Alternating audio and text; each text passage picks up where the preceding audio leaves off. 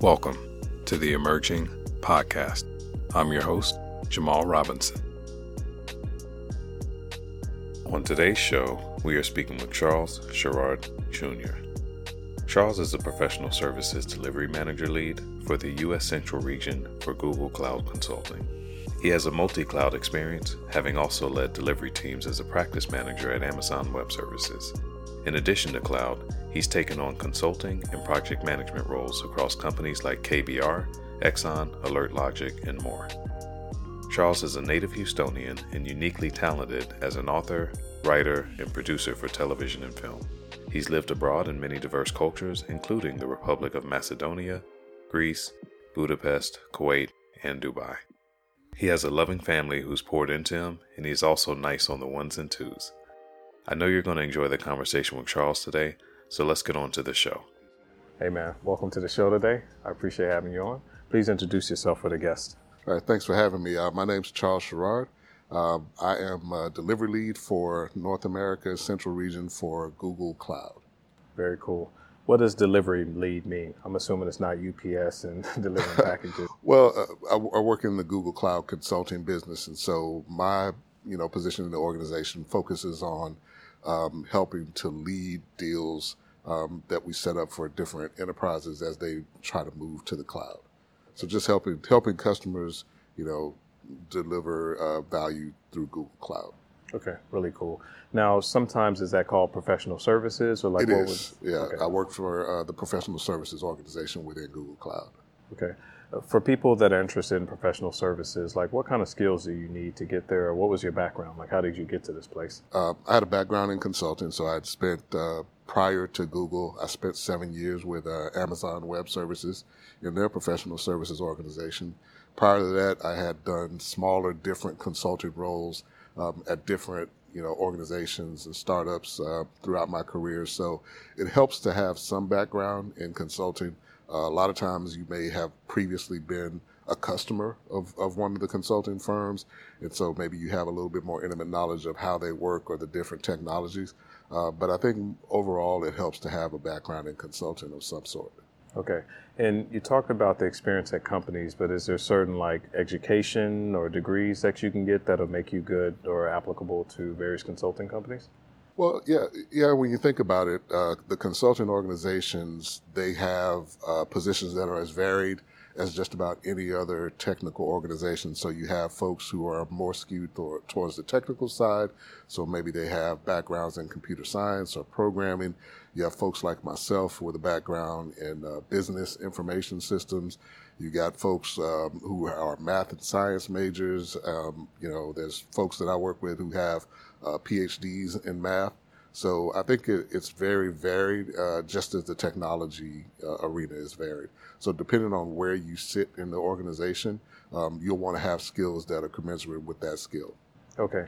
And when I think of consultant, I think of like maybe a stereotypical person that goes in, they kind of pitch something, maybe they pull out a whiteboard or presentations, but like no hands on keyboard. Is that an accurate description or?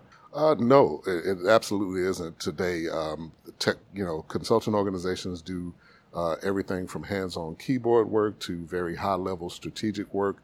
I think when you think of consulting, especially in the vein of a Google or an Amazon, is they provide people who are best in class at that particular technology, right? So with cloud, or if you think about a technology like generative AI, as an organization, you want to bring someone in who helps your organization to excel at that technology.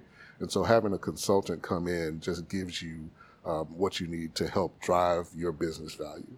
Okay. So if I don't have a traditional consulting background, but I have skills in like software development or project management, it seems like all those roles would be available in a large consulting organization. Absolutely. Okay. And then would you say that like for these large companies that their customer base are also only large companies, or like do they range to like small to medium sized businesses or startups or? No, all of these organizations have, they have sales organizations that span from, startups to greenfield. And then, of course, they go into larger enterprises. You'll find that most consulting organizations run the gamut. Of course, you'll hear about the larger deals, but they focus on businesses of all sizes. Okay. And then I'm thinking back to my 20s, which was some time ago, but most of my friends that were at consultant organizations, I talked to them, and it's like Monday through Friday, they're just gone. They're never at home. They're traveling all the time. Like, is that a big element of being in the consultant role? Well, for some organizations, right, you still have your larger firms in the world, the Accentures of the world, where you may spend a lot of time on the road. You may spend a lot of time traveling to and from customers. One of the things that happened during COVID for all organizations is we saw that we were able to still support customers and do it in a remote fashion. So while we still travel to customers, we still are on site when we need to be. Travel is not as intense as it used to be for consulting. So you'll find kind of a difference in every organization. Okay. And then I think one of the benefits I saw is like people that were in a younger stage in life, maybe they didn't have all the kids in the house and the wife or a husband, like it did give them the ability to travel the world. Yeah, absolutely. If you, I mean, just being honest, I think for most consulting jobs, there'll be a certain percentage that you need to be available to travel to be considered for the job.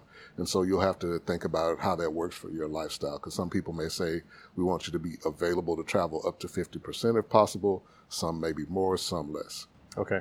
And getting into traveling, is it something where you're traveling to a person's site, you're sitting in their office, you're doing work as if you're an employee, or are you just traveling for presentations or some of all the above? Yeah, it really depends on the role and the customer. A lot of times you'll go to talk to the customer about what their goals are. And that may be traveling once or twice a quarter.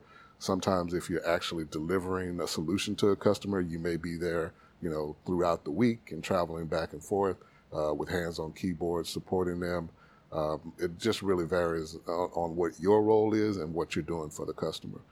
Someone in my role is usually spending less time on site with the customer, but still helping to kind of craft and put together the solutions that we're delivering for customers. Okay, makes a lot of sense.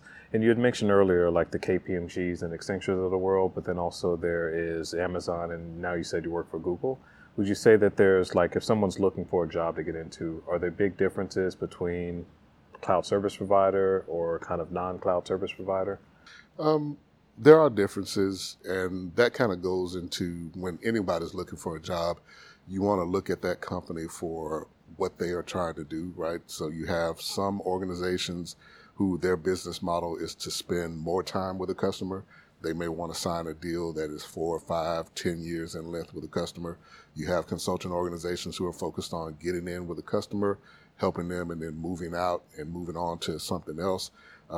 So each company is different in the way that they pursue business and what they think is the best way for them to provide value for those businesses.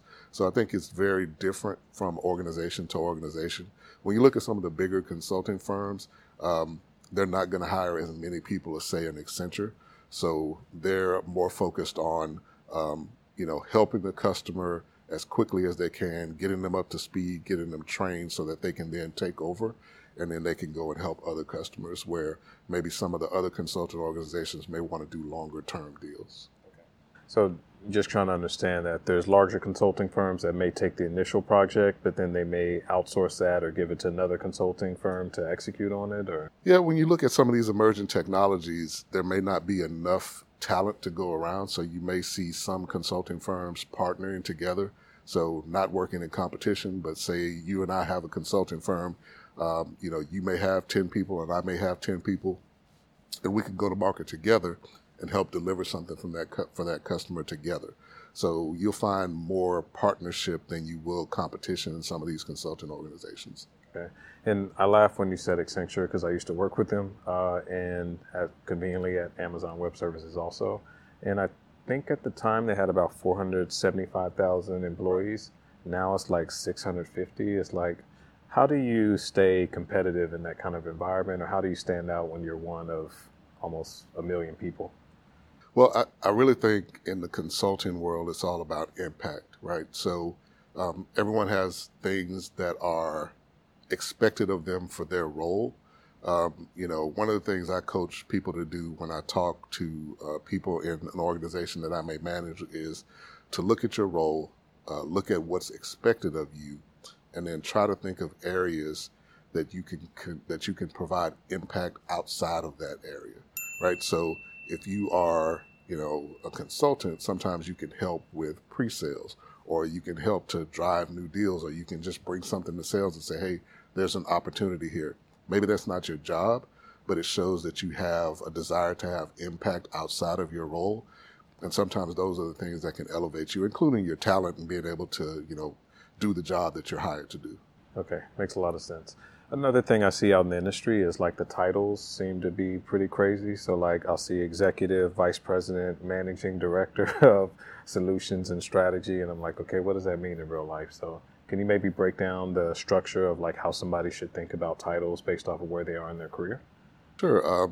In very basic terms, most organizations kind of move from, junior to senior, just like everything else. So you'll see someone may come in as a junior consultant at different companies. They may have them associated with a level, level 1, 2, 3, 4, 5. But you come in as maybe a junior consultant, then you move into a consultant, a senior consultant, a principal consultant. Then you're moving into higher levels, maybe a director or a VP level. So it's more of a progression within the range of the role that you're in. And in these organizations, it's a little bit different than back in the day where you came in at one role and you just progressed up the ladder. At many of these larger technology companies, you can bounce around at different organizations, different technologies, different specializations. And at the same time, you can kind of move up the ladder as well. Okay. And you talked about bouncing around. I also talked to my friends back in the day, and they would say things like, hey, I'm on this project for this month, and then next month they're on something else, or either next year they're on something else. Like, how often do projects switch, or does it depend? It really depends on the sales cycle. So consulting is really driven by sales. So if a sales team goes to an organization and they sell a huge deal that is a multi-year migration, you may see people have longer stays at that particular customer. But at the same time, they could sell a 3-week generative AI, workshop, and that may only be a few weeks, and the consultant there may be there and move on to different places. So it really depends on the sales cycle, the pipeline, and the specialization that person has. Okay. And also thinking of the unique aspect of customers. As you mentioned, you can go from enterprise, SMB, to startup, and so forth.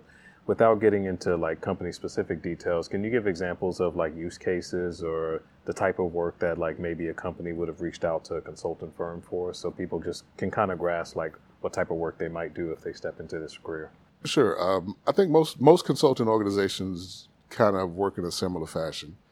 They talk to customers about their business needs and their goals, and then think about how they can apply their specific technology to their goals. So if you think about a cloud provider, whether it's Microsoft, Amazon, Google, they all have different flavors of technology that they can go to a customer and say, hey, customer X, you want to build software faster and go to market faster than your competitors. We can help you do that. Or customer A, you want to have more insights to the data that you receive from marketing. We can help you do that with some type of solution. So, again, without being specific, it is really looking at what is the business value to your customer, and do you have the ability to help them get there with the technology that you possess? And that's where the competition comes in as to, who does what better. Okay. That's really well said. Also, you're a leader that runs organizations and you hire people. So what are the soft skills in addition to like maybe if it's a software development role or project management role, like what are the soft skills that are kind of universal that people may be looking for? Of course, written, verbal communication, teamwork, the ability to context switch. Personally, I like people who are intellectually curious, right? Because when you look at the world of technology, and you're in it as well, I'd say every year, there is a whole new set of skills to learn. There's a new technology coming on board. If you're not curious, it'll be something that may provide a setback for your career. So you want to be curious. You want to have good communication skills. You want to stay hungry, learn all the time, be a lifelong learner. I think those things bode really well for most people. Okay. And when you talked about context switching, is this like every 3 months or a year or whatever go into a new project, or do people need to also manage multiple projects at one time?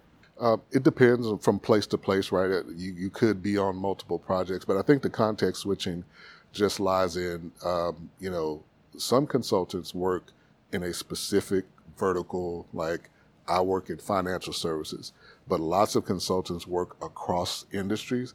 And so you may be on a banking customer today and on a manufacturer tomorrow, learning about their business very quickly, being able to context switch and apply the technology to what it is that you're driving for them is really important. So you have to be able to kind of be a fast learner, look at different things and understand them.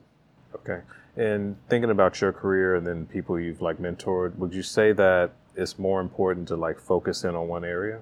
Just making this up, like I'm financial services, I have maybe skills in that area, but I hone my career towards financial services, or is it better to bounce around and be like a jack of all trades, or how do you think about that? My personal, this is just me, doesn't mean that it's right. I think specialization is the way to go. For me, my career really took off years ago when I decided that although I was interested in many areas of technology, I was proficient in project management, program management, delivery. So I focused and got more certifications in that area, more experience in that area. I stopped taking calls about jobs in different areas than the one that was my specialization. And I kind of saw my career take off from there. So to me, I think once you make a decision, now you can change, clearly, but I think once you make a decision about what technology or what area you want to work in, it's a little bit better to specialize in that particular area. Okay. And you mentioned certifications. Like back in the day when I was a little bit more technical, I had certifications in like big data and software development and so forth. Like, how should people think about certifications in your space? So in my space, when you look at delivery and program and project management, you'll want to look at some of the big certifications are the PMP. That's kind of the grandfather of certifications for program and project management. There are different Agile certifications, Scrum Master. There's also Scaled Agile Framework. But I think it's important to think about focusing your career and your certifications based on, one, what area do you feel like you're proficient in and that you can excel in, and then two, what does the market look like for your organization? So you want to look at job postings. That's where making the decision comes in. If you decide, hey, I want to focus on program management, now you can start looking at job descriptions and find out what companies are looking for, what certifications they think are more valuable, and then you can focus your time and effort in being trained in those areas. And I like the idea of like working backwards from what are people looking for, and then also you mentioned like kind of focusing on areas that are intrinsically motivating to you, and then just kind of like going out there, and that's where you can do your best work. I'm curious also because you said essentially your field has like a diverse set of like skill sets they need. Is it fair? Two questions. Is it fair to say that like pretty much anybody from any kind of background has an opportunity to go work in your field? And then two, have you always worked in your field, or did you have a career before that you transitioned from? No, I was I was really lucky. So my story is one that's a little strange. I have never held a job outside of technology at all. I started working a very long time ago. A week after I graduated high school, I was lucky enough to get a job working with an IT organization for the summer. And it just so happened they took a liking to me. I stayed there through college. And so I've worked in corporate technology for the entirety of my career. I have seen people who made career switches. My son, who was working on a PhD in education, is now in technology. Took him about a year to get focused and find the certifications that he needs, find an entry-level job. It's absolutely doable, but you have to have a plan, number one. Number two, I think a lot of people hear STEM jobs and technology jobs are paying money, and they focus on that. But that's not the thing that I would focus on. Every job will pay money if you're an expert at it. So find something that you're good at. And if you want to get into technology because you're really interested in it and you want to be able to sit down and learn, then I would do that. Like find an area that interests you and focus on getting good in that area, and then you'll see more results come. Okay. Really well said. So of everything you said, I picked up on two things. After high school, people already realized you were a genius and like the tech company zoomed in. And then to further that, you have a son that has a PhD, which is also signifying genius. So like from day one, I know you have been in tech, but like, was it in your elementary school, you was breaking down computers and hacking into them, or how? Yeah, well, I'm old enough that we didn't have computers until I got to high school. But I mean, yeah, I think I was really lucky. So my family background, my mother, I was the first grandchild of my grandparents. I was the first kind of niece, nephew of all of her siblings. There were 8 of them. And so when you're the first one, you're everybody's baby. I had an aunt, my Aunt Linda, who is my favorite aunt, who took me to college with her and used to put books in, and say, oh, you could read when you were 3 years old. And so when I was very young, people established that I had the ability to do things in that realm, right, of being like, oh, you can learn this and you can do this. And so I just carried that forward. My father used to tell me, as long as they put it in a book, you can do it, right? So and then I tell my kids, I'm like, if they give me a manual to a space shuttle, at some point I could fly it, right? Because that's how you do it. So I think that, a lot of people kind of get lucky in that way. I was gifted and talented programs and all of these things when I was young. And I just always had a desire to learn. I think that was the biggest thing. So when I got that job, I didn't just show up every day. I was always asking questions. Hey, what does this do? My first job was helping to cut over from mainframe to token ring. If anybody remembers what token ring is, I'll tell you the gray in my beard. But yeah, I was always asking questions. Well, what is this? How does this work? What is token ring? And I got lucky that there were people around who, when I asked those questions, would sit down and show me how to do those things. Okay. Shout out to Aunt Linda for pushing him, and then also the father for great advice. I often ask people about like their social circles and what they have to like help them and push them. Like in addition to your family, were there other people along the way that helped motivate you? And I've got I've been blessed to have a really good circle of friends. Guys that I went to. I have good friends who I actually went to preschool with, who are still my friends today in our 50s. So I've got friends that are kind of hold each other accountable. It's kind of that old saying, when you look around at your circle of friends, you kind of see where you are. They're not all in technology. I have friends that are teachers, that are firemen, but they're all really positive type people. So we're always checking in with each other. We're always saying, how's your family? How are you doing? And just kind of holding each other up. And every time somebody wins, we kind of cheer for each other. So I'm lucky in that way that I have people who not only, who cheer for you like that, but they hold you accountable. Like, hey, if they see you messing up, they want to ask you, what's going on? You need some help. Let me just sit down and talk. So it's good to have that kind of circle. Okay. I mean, it sounds amazing. In addition to the social circle you have and your family, like we also talked about the job allows you to travel the world, and it seems like you've been to quite a lot of places. How has that impacted you? Not necessarily working at a company X and location X, but like being in that location, being submerged in a new culture. How's that influence you? Yeah, it traveling. I was lucky enough. I think I'm maybe in my very late 20s. I worked as a defense contractor, and that allowed me to travel I worked and lived in Europe for a number of years.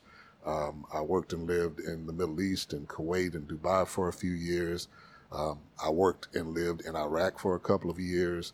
So travel really opened me up to just being able to understand different cultures, to see the world around me in a different way than just seeing something on the news, but to have real context to, I was there after, the Serbian conflict in the late 90s.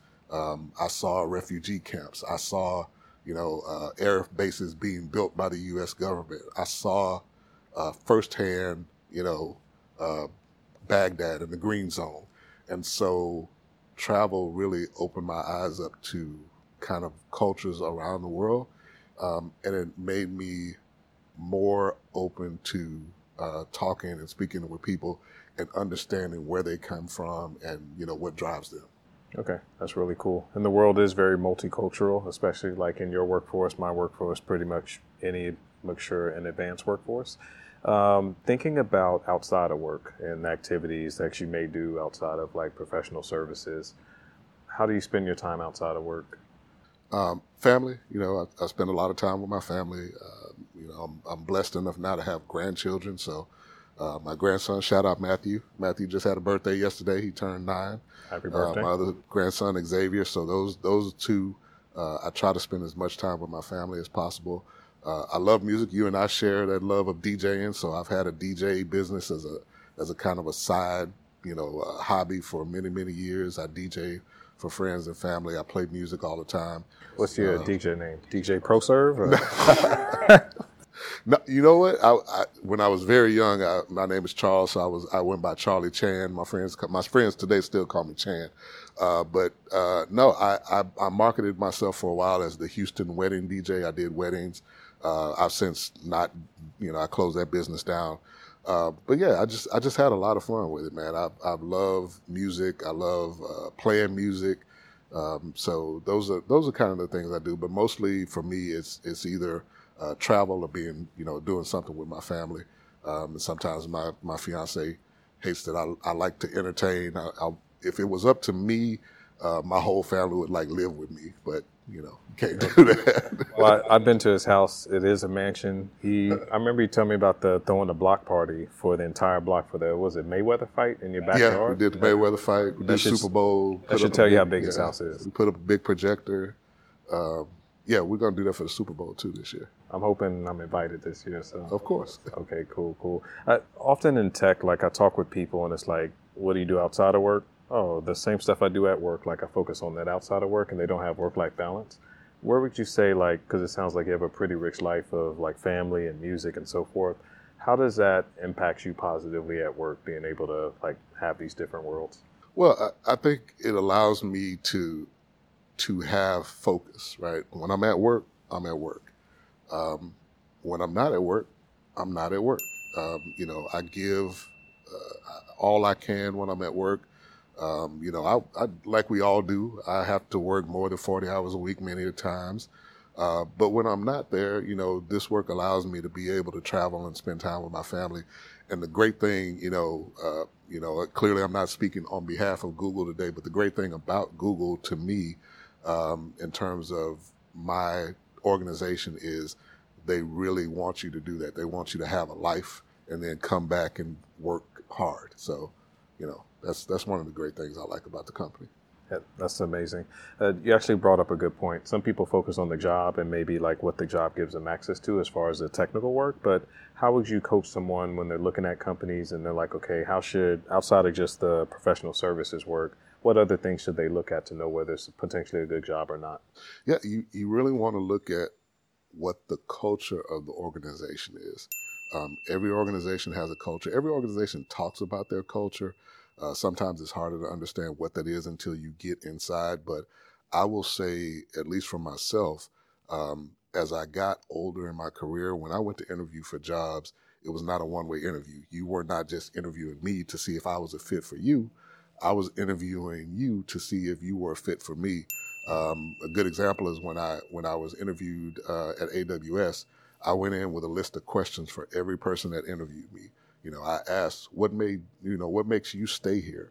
What do you find interesting about your job? Tell me some of the things that you like about your job. Tell me some of the things you don't like about your job. So I think a lot of times people, especially younger people, may feel like you can't ask these questions, but I think it's important to understand that if you're going to be at work, other than spending time with your family, many people spend more time at work than they do with their families. So you got to think about how much time you're going to spend with these people. How much time are you going to spend in this organization? If you have a certain set of skills, you're going to be able to find a job anywhere. You'll be able to find a career anywhere. So you have to really focus on working with organizations that kind of fit you. And I think when you do that, you can also bring more value to those organizations and you can have a more rich career. You can get paid more and you can excel more. But if you're working somewhere and it doesn't fit who you are, you're probably not going to be there that long anyway. Yeah, I agree 100%. Very well said. If you talked about a rich career, if you think about like where you're at now and where you want to go, like what would be next for you? How do you look at your career at this stage? I don't know, man. I started so long ago that I tell. So this is what I tell young people: the job I have today didn't exist when I started. The technology we have today did not exist. There was no way for me to plot this course and say, in 10 years or in 20 years, this is what I'm going to be doing. So what I like to do is, you know, for the very short term, look at what goals I have for the organization that I'm in and the role that I'm in to do the very best I can do. And if something comes up and I feel like a need to pivot, there's a lot of people working in AI right now who didn't hear about AI until a few years ago, right? Who just looked at it and went, man, that's super interesting. It's something that I feel like I can do. I'm going to go learn that and hopefully, you know, make that part of my career journey. So for me, I think right now it's focusing on, you know, bringing value.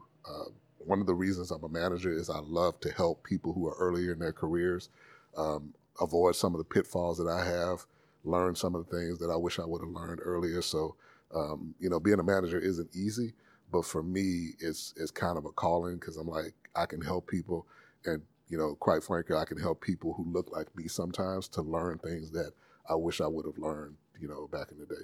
Okay, and accelerate their career, which is a very noble thing to do. You had talked about the fact that, like, when you started, the technologies and even the work that you're doing now didn't exist. And what I'm reading from that also is like you need to be agile, and essentially as the industry changes, you need to change.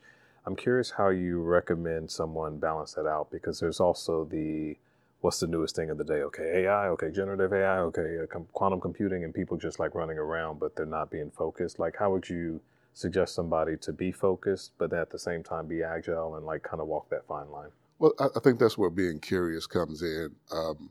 There are lots of technologies that I know a little bit about because they're not things that I have to know for my job, but there are things that that I'm interested in. So I say, you know, for most people, you want to be able to just read and absorb the things that are in the marketplace, but maybe I say at least once a year, sit down, look at your career and say, what do I specifically need to learn to advance in my particular field or the field that I want to get to? So for me, everything starts with a decision. You can't just decide that you're going to go look at 5 different technologies because you're not going to be an expert. I mean, somebody might be if you're a super genius, but you're not going to go learn all of those things and be good at them, right? But what you can do is you can say something I did earlier in my career. I was really interested in security. I was doing a lot of infrastructure work, and I was doing program and project management. And I sat down one day and said, okay, of these 3 things, which one am I most interested in? Which one do I think I'm the best suited to do long term? And quite frankly, which one of them pays the most? And so I looked at different areas and I said, okay, this is what I do pretty well. I'm interested in program management.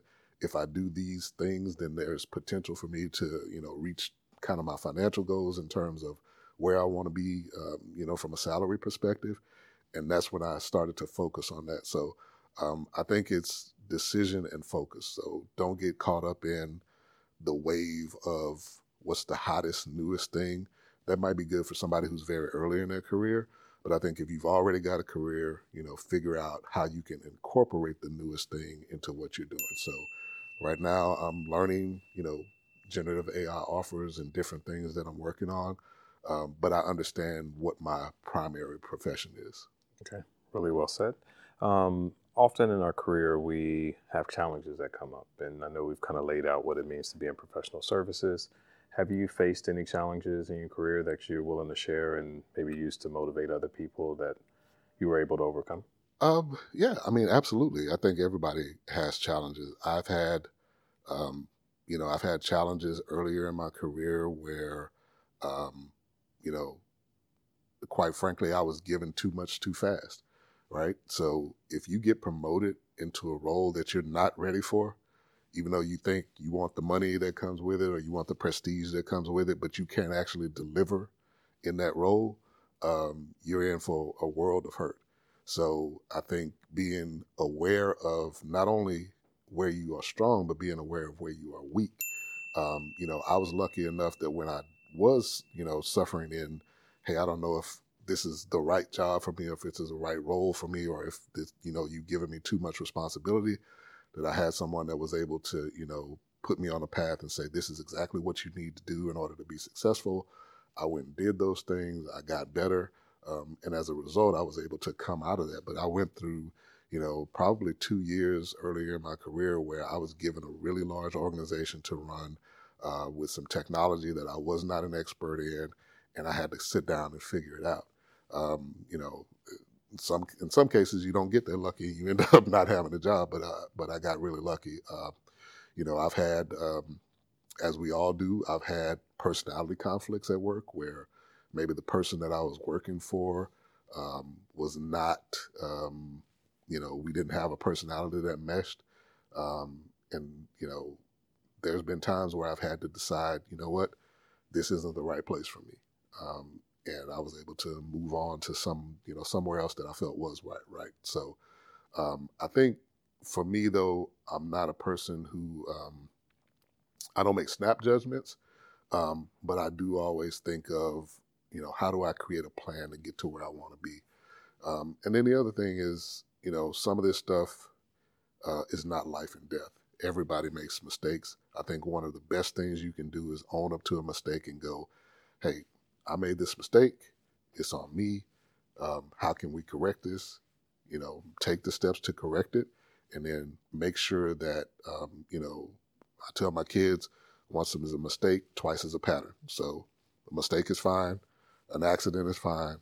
Doing something time and time again is not, and you'll end up out of a job. So, there's always going to be ups and downs, but one of the great things, I hear you on your podcast ask people who they admire all the time. One of the great things about my mother is she's so steady, is that she you won't see her too high, you never see her too low, and I think I get that from her. Sometimes if bad things happen at work, I'm like, all right, you got 24 hours to feel sorry for yourself. Tomorrow morning, you need a plan on how you're going to fix it. That's the way I would do that. Okay. Shout out to Mama for always giving the good advice. You kind of answered the question, but it's worth explicitly asking and you stating. A lot of people I see are very scared to make moves because they think if I do this one thing wrong, that's it for me. So in your infinite wisdom of your elongated career, have you ever seen anyone make one decision that has ended their career or something they couldn't recover from? Only people that have done things that fall outside the bounds of legality. That's it. Making a mistake at work, you may lose your job, but I've seen people who made big mistakes at work and end up, unfortunately, losing their job. I've been in positions where I've had to let people go for making, really big mistakes. But I'm thinking of one person in particular. He's doing quite well now. He learned from his mistake, but the only people I've seen really do something that they can't come back from is people who've done things that they can't come back from in society anyway. So it's not just work. Okay. So don't get caught if you do something illegal. Yeah. Don't do, be smart. Okay. And at this stage, I'm sure you have a lot of wisdom and experience, so you mentor a lot of people, but I'm curious at this stage, do you have someone that mentors you or? I do. One of the great things, I have a mentor now, my director who I work for, is kind of instrumental in what I do in my career. He's someone who, he's the best kind of manager, somebody I emulate. He is supportive. He always has my back, but he is also very direct and will tell me, where I need to get better, or also will tell me, hey, you're doing a great job. Everything's going well. So for me, I like to know, hey, what can I do better? So he'll tell me everything's good, or he'll say, hey, you made a mistake here.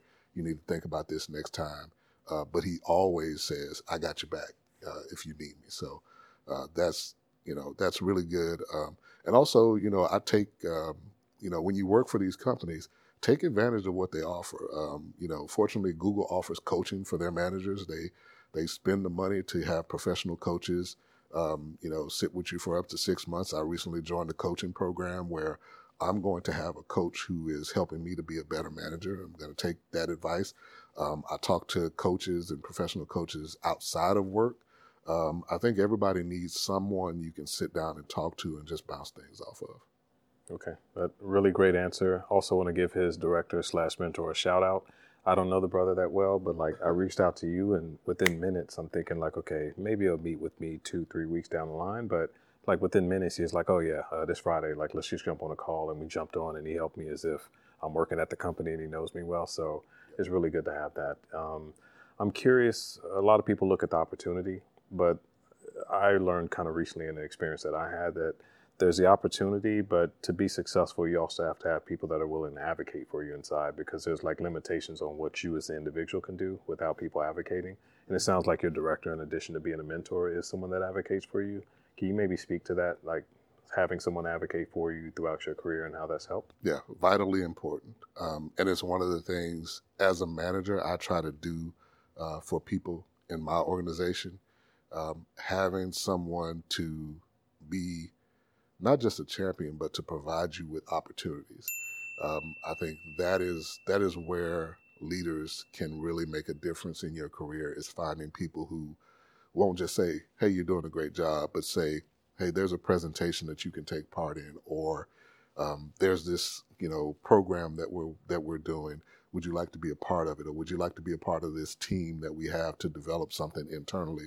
So when you provide people the opportunity, it allows them to help build their personal brand within the company. And so you may be known as, oh yeah, that's Chuck. He's the guy that worked on that project that we implemented globally, or, that's this person. And, oh yeah, I remember he built this dashboard that we use. And so, it's really good when you have leaders who will provide you opportunities to show that you can work at the next level, that you can achieve, and that you can advance. And so I'm really glad that I do have someone who, like I said, they'll tell me when I'm doing wrong, but when I'm doing right, they also advocate for me and say, hey, you should be a part of this, or you should be in this meeting. I think that's really important. Okay, really well said. Man, you've given so much great advice today. Like thinking about maybe parting words for someone who looks at this, they're motivated, they're like, hey, I want to be like that guy when I grow up. What kind of like parting advice would you give people as far as like how to progress their career in meaningful ways and like you have? Sure. Step one is your decision. What do you want to do? I talk to so many young people who say, oh, I'd like to get into tech. And I go, that's saying you'd like to get into medicine, right? There's so many different things that you could do. So let's talk about the different jobs that are available to you, what skill set you have, what level of education you have, then make a decision about what you'd like to do. Then we can create a plan on how to get you there. You cannot, and I've done this myself, you cannot be, the jack of all trades, and really be successful. You have to decide on something to do, create a plan, start taking steps. And then once you're in it, you can pivot if you need to. But until you make a decision, you can't get anywhere. Okay, really well said. As far as people that have listened to this, they want to follow up with you. I know like you DJ, you professional service, you're doing a lot of different stuff, but I believe also you professionally speak out for people that are interested in like your experience and your background. If they want to bring you in from a professional services perspective to help them out, like, can you just speak to the best way to contact you and specifically what to contact you for? We'll have, I think, my LinkedIn here. LinkedIn is the best way to get in touch with me. Reach out to me there and be more than happy to have a conversation.